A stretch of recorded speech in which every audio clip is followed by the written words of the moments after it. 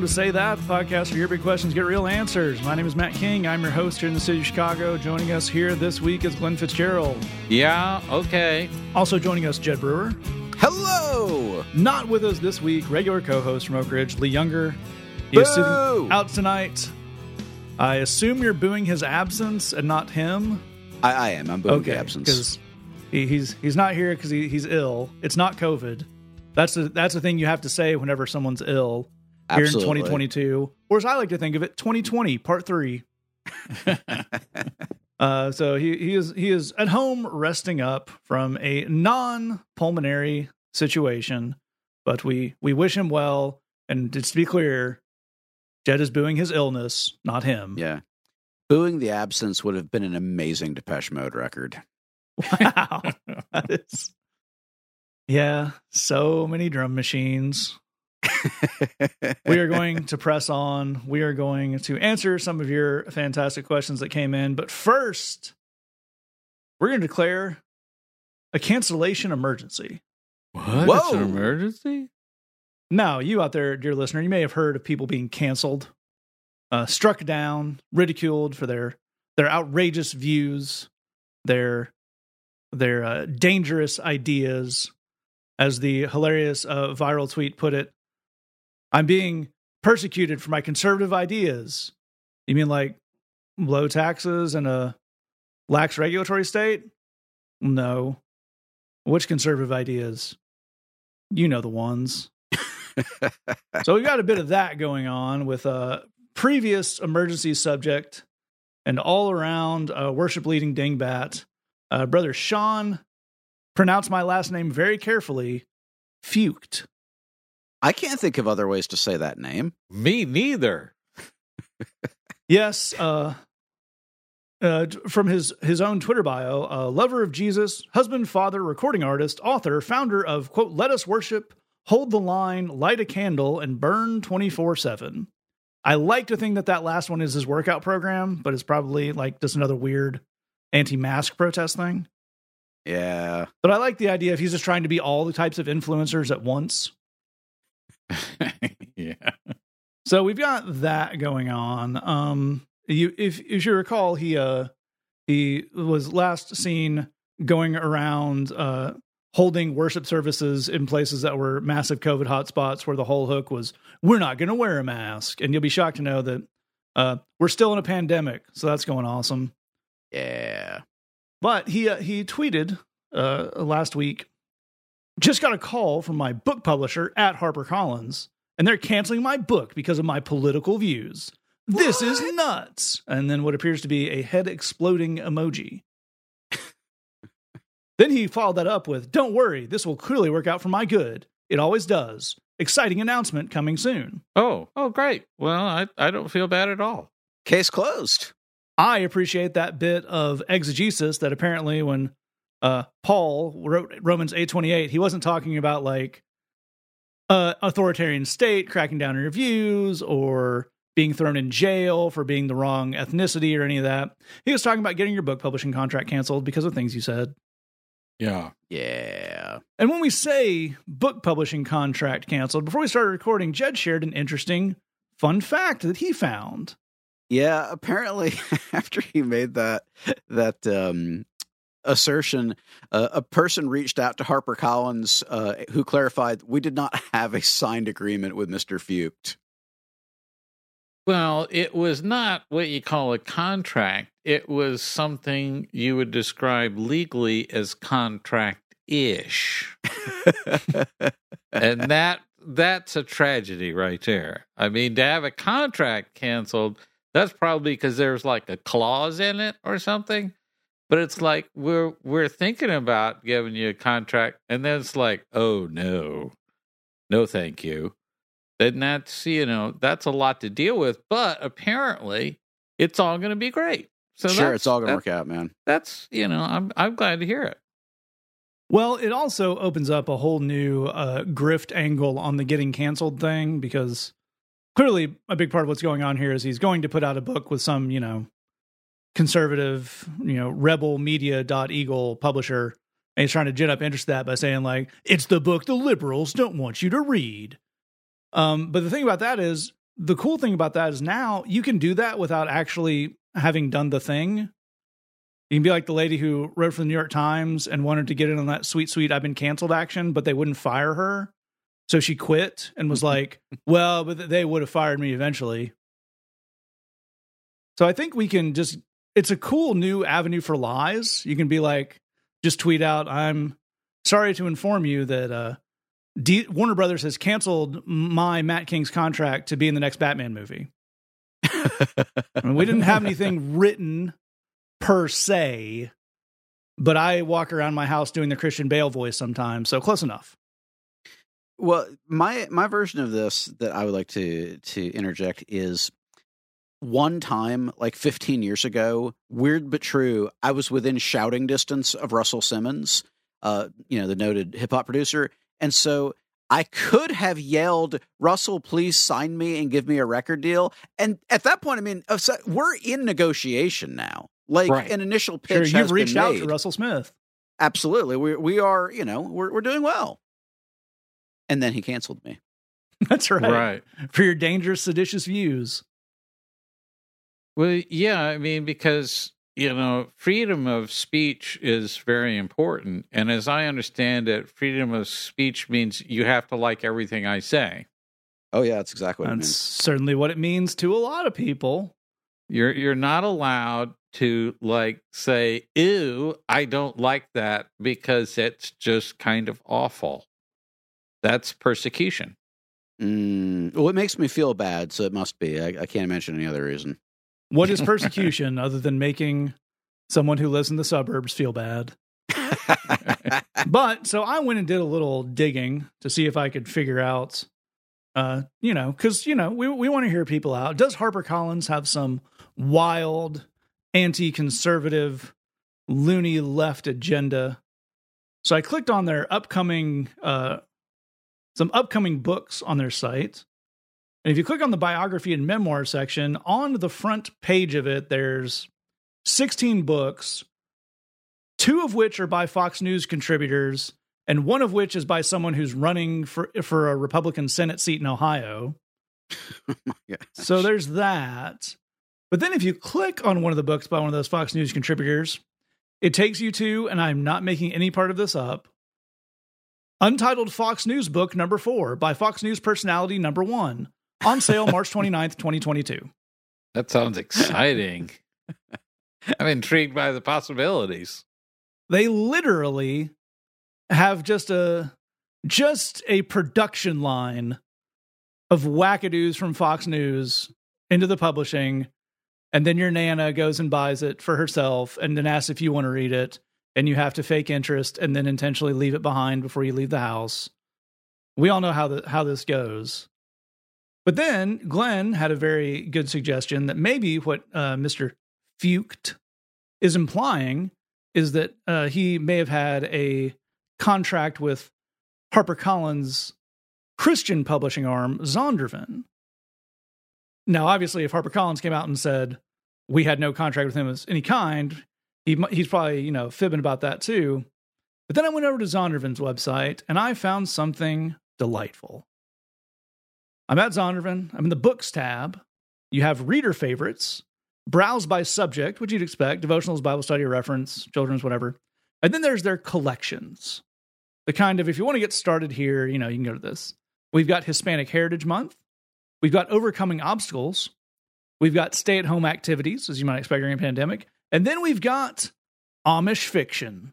Whoa, look out. Everybody out of the pool. Amish fiction. Now, is this I'm just going to project my first instinct of what Amish fiction might be? I can't see anything going wrong with that. It's like an Amish version of a bodice ripper, where it's like these romantic fictions, but it's very, very, very Amish, Well, that's certainly what the covers would indicate. Right. Some titles here: An Amish Kitchen, An Amish Miracle, Seasons of an Amish Garden, which has to be a ham-fisted metaphor for something, An Amish Summer, Amish Fiction After Dark. Yeah, Hezekiah.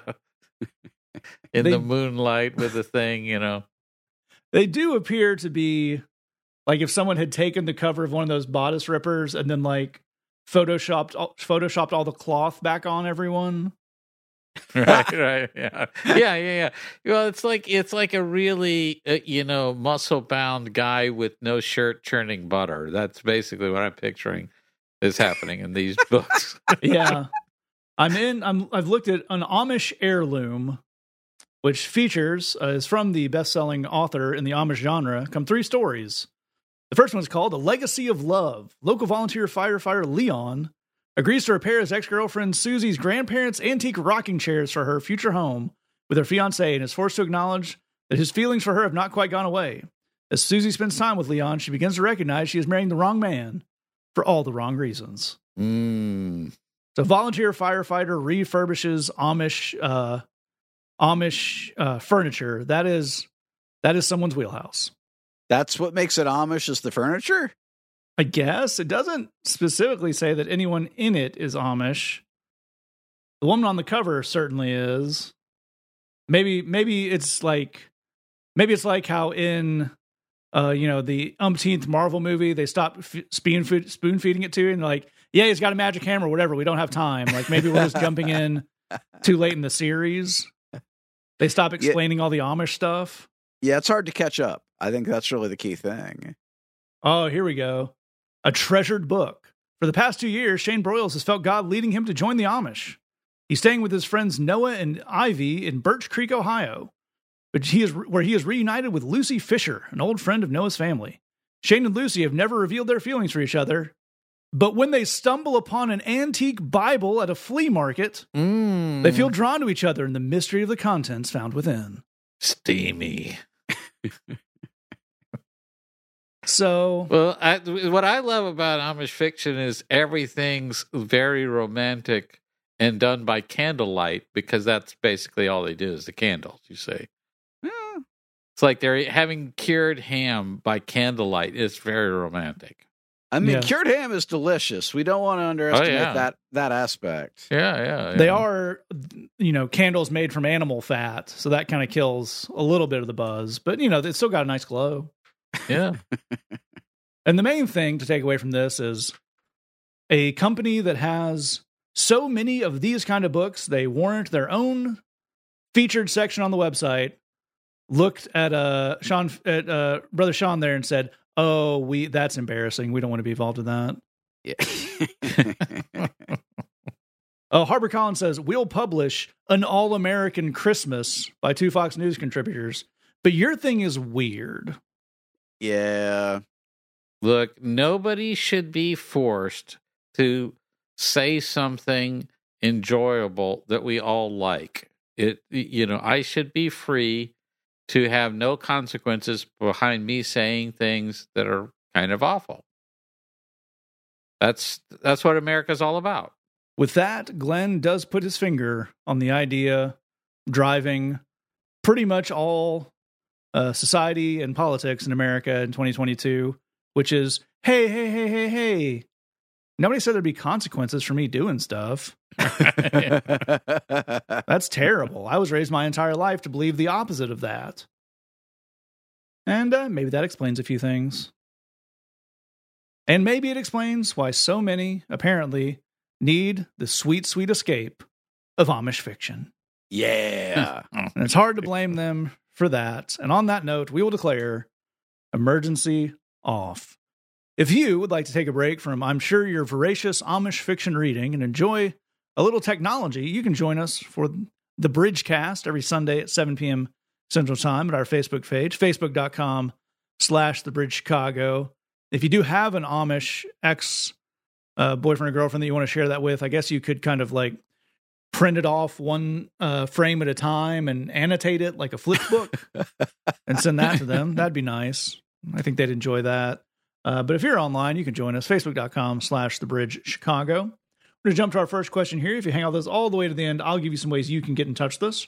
Or you can scroll down into your episode description and click the links you find there. First question comes in and says, I have a follow-up question. In a recent episode, Jed talked about cultivating hope. Can you give me some examples on how to do that, as I don't think I was fully aware that I could grow my own. To turn a phrase that is in the actual question, and Indeed. very, very well done. We love all the questions we get in. We have a special fondness in our heart for the follow-up questions. So, Jed, where would we start off? An excellent follow-up question indeed. Well, let's actually start by looking at how we would cultivate gratitude, because I think that's an idea that far more people are in touch with. But in case you're not, kind of the thing that we're referencing here is that there are qualities of the spiritual life that I think many of us want, like gratitude or like hope, and it's easy for us to get in a place where we just kind of wait for them to materialize. But there's an active role that we can play in cultivating those things. So if we want to cultivate gratitude, right, the way kind of most disciplines related to that, what they really are, they boil down to is thinking about and expressing about things that are worthy of gratitude. It's not to say that you start by feeling grateful, because, that's hopefully where we wind up. But we recognize that there are things that are worthy of gratitude. This is a cool thing, whether I happen to have feelings about it at the moment or not. So I'm disciplining myself to take time to actively think about, 5 things that, I could be grateful for. But then a lot of those disciplines, you're actually expressing about it, right? Like a gratitude journal is you're taking those 5 things, but you're actually writing 3 or 4 sentences about each of those things. I'm grateful for a warm cup of coffee, and then you got to write 4 sentences about it. The point of that is that you're not just going, oh yeah, coffee, that's cool, I like coffee, but that you're taking time to kind of bask in and really just dive into and just spend time and abide in that moment of appreciation. And that, I think, for a lot of people, that happens more effectively, again, when they are actively expressing it, rather than trying to hold a feeling in their head. Not that there would be anything wrong with trying. But so if that's what we do with gratitude, we keep a gratitude journal, we think about things that are worthy of gratitude, and then we express it out, and that helps to cultivate gratitude, which it does. It really super does. We can actually do something very similar with the idea of hope. And I think there it is going to be about thinking and expressing. But I think the question that we're asking is, in the same way that we are looking for things that are worthy of gratitude, what are the realities in your life that are worthy of hope, whether you feel hopeful in the moment or not? So realities about yourself and the person that you are, and the strengths that you have and the talents that you have. What are realities about the world around you, whether in your specific context or in the broader world? What are ideas? What are realities that are worthy of a response of hope? And then, of course, what are realities about God that are worthy of a response of hope? And so let's give an example together, right? Let's suppose that one of the things that was causing you to feel to not have a ton of hope was the environment and global warming and that whole thing.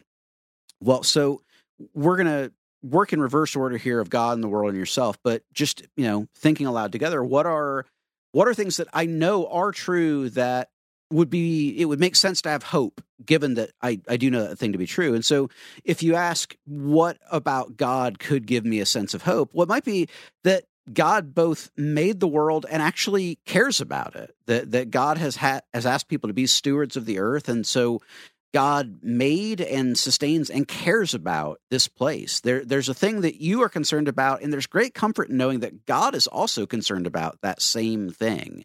And that's a reality that is worthy of hope, because if God is concerned about it, if God cares about it, surely he has the ability to do something to help make it better. And that's a reason for hope. And it's worth thinking about this and then writing it down and expressing it, either out loud or on paper, of what this thought means to me. What's the reality about the world that might give you hope in the face of environmental change? And it might be that science is ever growing, and there are all these super smart people that are figuring out things we've never known before and we've never known how to do before. Well, that's another really cool thing. It's an idea that is worthy of having a sense of hope, whether you feel that hope or not. And I think the more that you kind of talk it out and write it out, I think you're going to find yourself, just like gratitude, developing and cultivating hope. One more very quick thing. This is going to work best if you do it on an ongoing basis. It's great to sit down and take some time whenever you want, but the more that it's a regular thing, I think the more impact you're going to see in your life. It's an excellent place to start off. A lot of really cool stuff there. And Glenn, what do you have to add to that? Well, yeah, I think Jed's right on top of it. I think In a lot of ways, I think Christians need to think maybe more often than they normally do about this world of vices and virtues, because I think it's poorly understood in the sense that we think of vices as things we sort of intrinsically have. I think of myself as hopeful, or I think of myself as not hopeful, and I'm supposed to try to be hopeful within myself somehow, which is not how hope works at all. That we have to go to God to receive hope. That's what happens. And when we do all the stuff that Jed is talking about, and cultivating that gratitude, and working the steps, and making this situation into the kind of thing we can be hopeful about in our minds. Well, we've exercised that hope. We've put it into action. We've applied it to our situation. We've used it and consumed it. And when the next thing comes up, we need to go and get some more hope, and we need to work all these steps that Jed's talking about. So I think it's important to recognize that we have to make room for those virtues as we pray for them and ask to receive them. I think for a lot of us, I'll speak for myself, when I'm not in a hopeful place, most of the time that's because there's something else in the spot where hope would go. And that's generally a despair of some kind. I'm despairing about something. I've lost a sense of hope about it. I feel overwhelmed about it. I think, this is just a bad situation. It's just going to be bad, and there's nothing about it that's going to turn around and make it be good. So I have that despair. But the despair is kind of pushing out where the hope would normally reside. Think of it like an electrical outlet where the hope would be coming through, but something else is plugged into it. You have to unplug this despair in order to connect to that hope. So I think the Bible talks about in Hebrews 12 this idea that we're running a race, and we're doing everything we can to live this virtuous Christian life. But it says to cast off or throw off everything that entangles us, to get rid of everything that hinders us. So it gets us, thinking more in terms of recognizing that as we get rid of those things, as we get rid of that despair, as we cast it off, now we sort of have room for that hope to come in. There isn't, in other words, to use another analogy, it's sort of like oil and water, that I can't hold these two states of being in the same mind and in the same place. So it's about recognizing these things war back and forth within me, and doing exactly what Jed was talking about, of getting a hold of thankfulness as a way of accessing this, and gratitude, and saying, this isn't as bad as my emotions tell me it is. I think if we can access that, and we can excise that sense of despair, now we have room to go to God and say, I have no hope right now. I want to be a hopeful person. I'd like to have a different attitude about this. I can't even figure out how that hope would make sense in this situation. I need you to help me see beyond the circumstances and beyond these things that are entangling me and holding me back, so I can see things from your point of view. That's all great stuff from these guys. I would add on to the end, kind of exactly on the vibe that Glenn is giving us there of, what are you replacing hope with? Because, I really like, again, the phrase you put in the question of, I wasn't fully aware that I could grow my own hope. How are you at growing your own sense of despair? Yeah. Because I'm pretty good at that. Same here. Feels like it comes pretty naturally. So if you can flip the polarity on that, what do you do that grows your sense of despair? Do you obsess on the worst possible scenario? Do you think about every possible thing that could go wrong? Do you beat up on yourself when you do a little thing wrong that could contribute to something, that you didn't see something coming. What if you just did the opposite of those? What if you focused on the things that went right instead of the things that went wrong? What if you worked on letting go on something instead of obsessing on it? Again, those are all skills these guys are telling us, and those are all going to take time. But it's kind of the same set of muscles, just pointed in a different direction. As Glenn was saying, you may think of, well, I'm a hopeless person or I'm a down person is just kind of a fact of your nature. And certainly you might be wired towards that. Again, I know I certainly can be, but to get to that endpoint, there are actions and thought patterns and things that are grooved on in there. So flipping those around, and the things like the verse from Hebrews that Glenn gave us, the verse about whatever is praiseworthy or beautiful, think on those things. Those are pretty good places to start if you want kind of a training wheels version of getting down that path. Those are some great things to start with, along with what these guys gave you. Move on to our next question here. It comes in and says, I can struggle with my mental health. Should I be considering having children in the future despite this? Assuming I'm married, I worry about passing on my issues. And another awesome question. We always appreciate the honesty. We always appreciate the vulnerability. And Jed, where would we kick this off? Well, I think that this is a great question to have, and I think it's a great question for you to go and talk to a doctor about, and to talk with a mental health professional about. I don't know the specifics of your situation, but both are a great idea. I think let's pull the camera back for a second and say, when we have big, scary questions that we think we might even be afraid to ask, the really cool, amazing thing is to ask them like you have, and then figure out who would really be able to speak to this in an authoritative way. And in the case of your particular big, scary question, that's, again, probably going to be a medical doctor as well as a mental health professional. And I'd strongly encourage you to, if it's possible for you, to get a second opinion in both cases. You're trying to make a big decision, and I think having certainly a plurality of voices, of expert voices pointing you in the right direction would be a very cool and very good thing.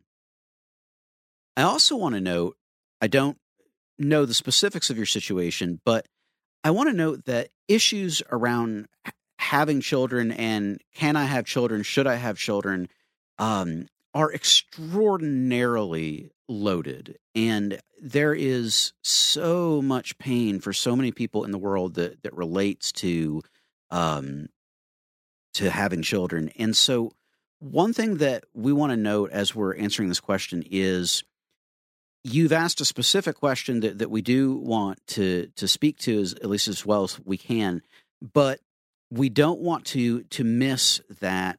Again, this is an incredibly sensitive topic for so many people, and in giving some, well, I would do this and not this, we don't want to miss that emotional reality that I know this is incredibly, incredibly tough stuff, and there are no one-size-fits-all solutions, which I think is a lot of what has caused a lot of pain, particularly in the Christian world, when it comes to sensitive topics, is trying to say we got the one answer and you got to do it our way.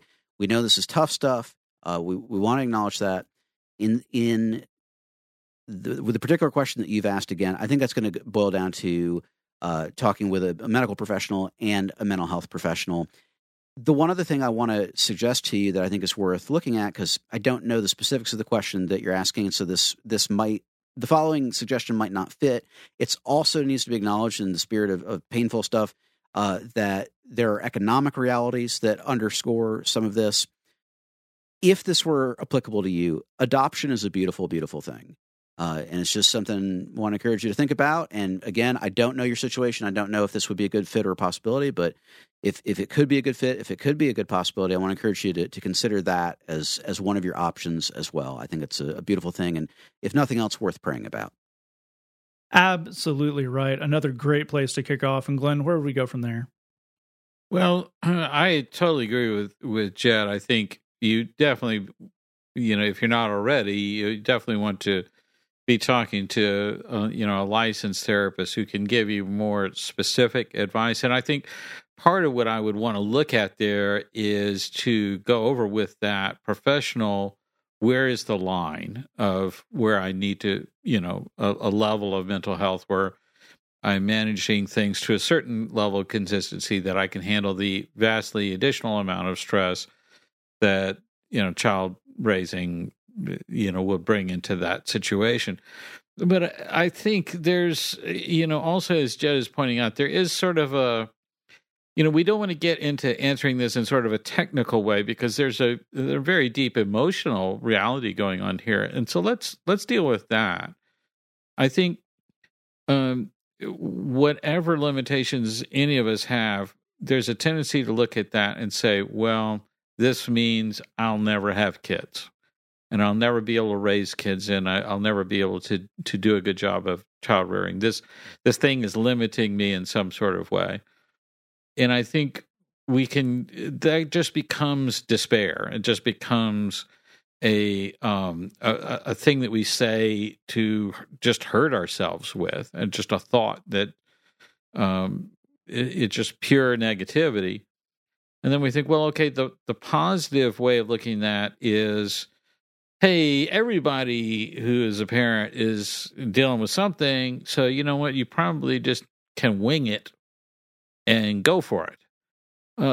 This also is not a healthy way of looking at the situation. In fact, I would suggest to you, as long as you're not having either of those two thoughts of this is never going to happen for me no matter what, on one hand, or hey, go for it, it'll all be fine. As long as you're not having either of those two thoughts, you're almost certainly in a good place with this. You're almost certainly dealing with this in a healthy way.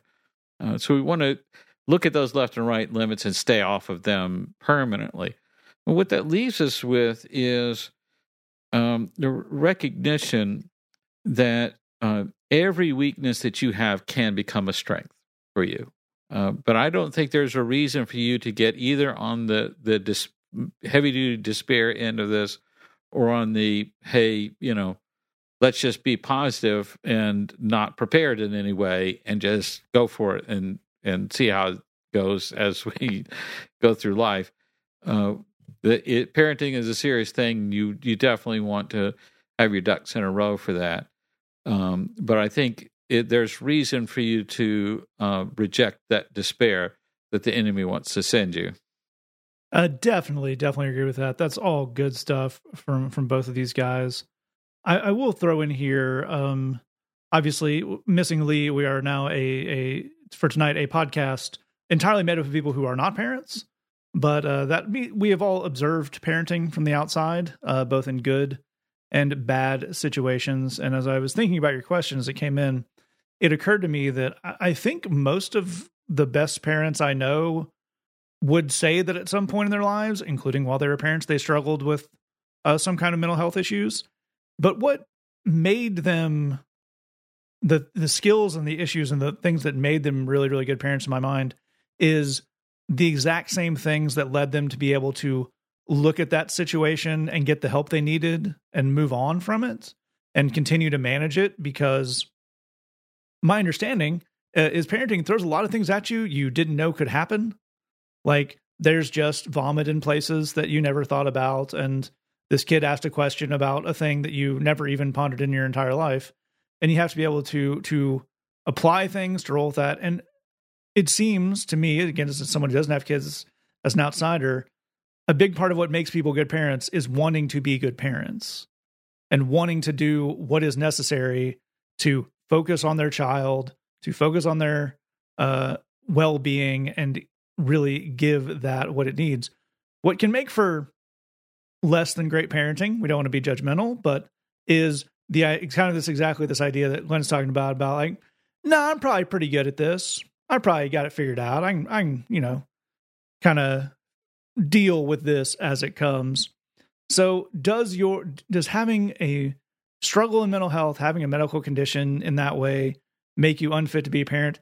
Absolutely not. What it does mean is you have something you need to address. You need to take steps towards problem solving, towards getting help, towards reaching outside yourself to solve a problem and get wisdom that you didn't have. And if you can do that, your life just in general is going to get better on every turn.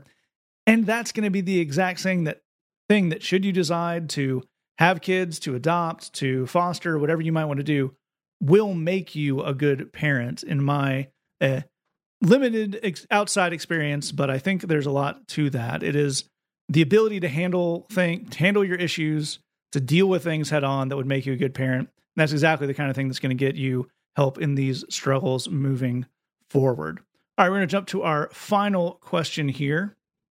It comes in and says, Jesus said, "In this world you will have trouble, but you are also supposed to have peace. So what does it mean to have peace when things aren't peaceful?" Another great question. And Jed, where would we start off? Well, I think we've got a pretty good way to think about this one. I'll tell you the way that I would think about it, and hopefully it's useful for you. So whenever you started driving, assuming that you drive, whenever you started driving, I want you to think back if someone had brought you, a first car to have that you could drive around. And when they gave it to you, they said, "In this world, you will have car trouble. This car is going to have issues. It's going to require service. It's going to break down. But take heart. Don't be afraid. We have an amazing mechanic who will figure it out when that happens. It might take a little time. It might take some doing, but we've got this amazing mechanic and he'll figure it out. So you're going to have troubles with this car, but when you do, don't worry. Have peace because we got this guy and he can square it away." I think, in a sense, that's pretty close to what Jesus is describing here. I think he's saying you're going to have stuff go wrong, that you should plan on that, but don't let that discourage you. Don't let that be something that concerns you, because I'll take care of it. We'll figure it out. I've got this. Whatever it is, we'll figure it out. And I think, having had a really good mechanic in my life, it is actually, there's a lot of peace to be had. It's not that it's fun when your car breaks down, because there's no such thing as that, but there's a lot of peace to be had in the idea of I have someone I can rely on who knows more than I do, who can do more than I can do, who is honest and who will treat me right.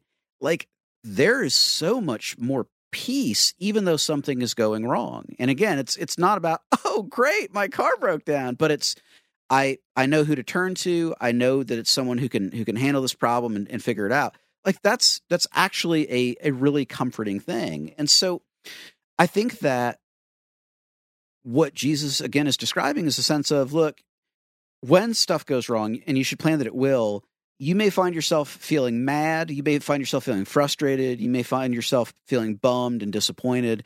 But the one thing that doesn't need to be on that list is being afraid that we can't figure the situation out, because we can definitely figure this situation out. If I, as the Lord, am working with you, we can figure this thing out.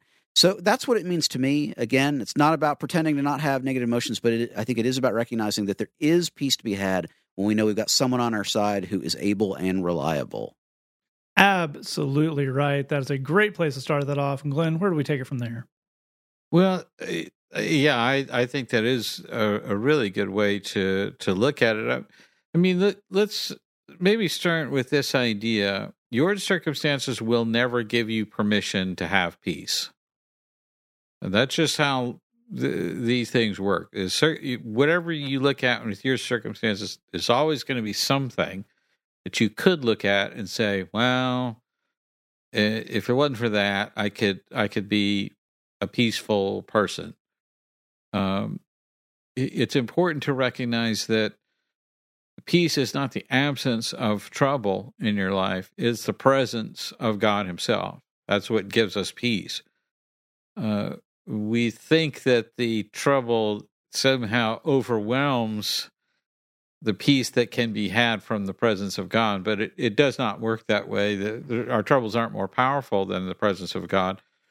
The reality is, the more troubles we have, the more we are focused on trying to fix them or deal with them or control them, rather than going to God and recognizing that he's in control and trying to give that control to him of our lives and our thought processes and the way that we are dealing with things.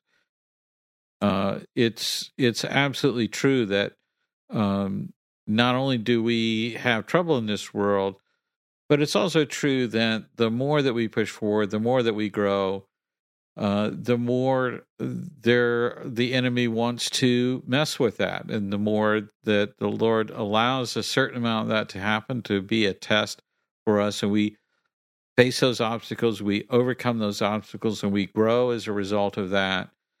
And then when we grow, we find that we have that strength. So when the next crisis comes up, we say, I know how to deal with this. I know what this is about.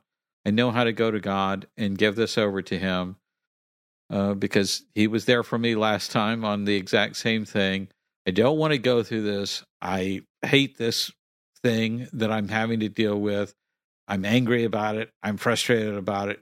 I need to be able to go to God and say all of those things. But I'm going to God because that's where the peace is. And I'm not going to get to the peace until I go through all these other obstacles of anger and bitterness and frustration and worry and all those kind of things. It's important to recognize, no matter what is going on in your life, if you are looking to find the fear, you will find the fear. There's always something to be afraid of. There's always something to look at and say, things would be great if it wasn't for this. And we can get into that mindset of, I don't actively have anything going wrong right now, but I'm so afraid of all these different things that I think might happen, that I'm in a place of a constant sense of disaster, even as nothing is going wrong at all. There's a lot of problems with that, apart from the complete lack of peace that you're talking about here. But the part of the problem is, when we get that much fear going, the way that works in our minds is we say, I'm tired of waiting for the other shoe to drop on all these things I'm afraid of.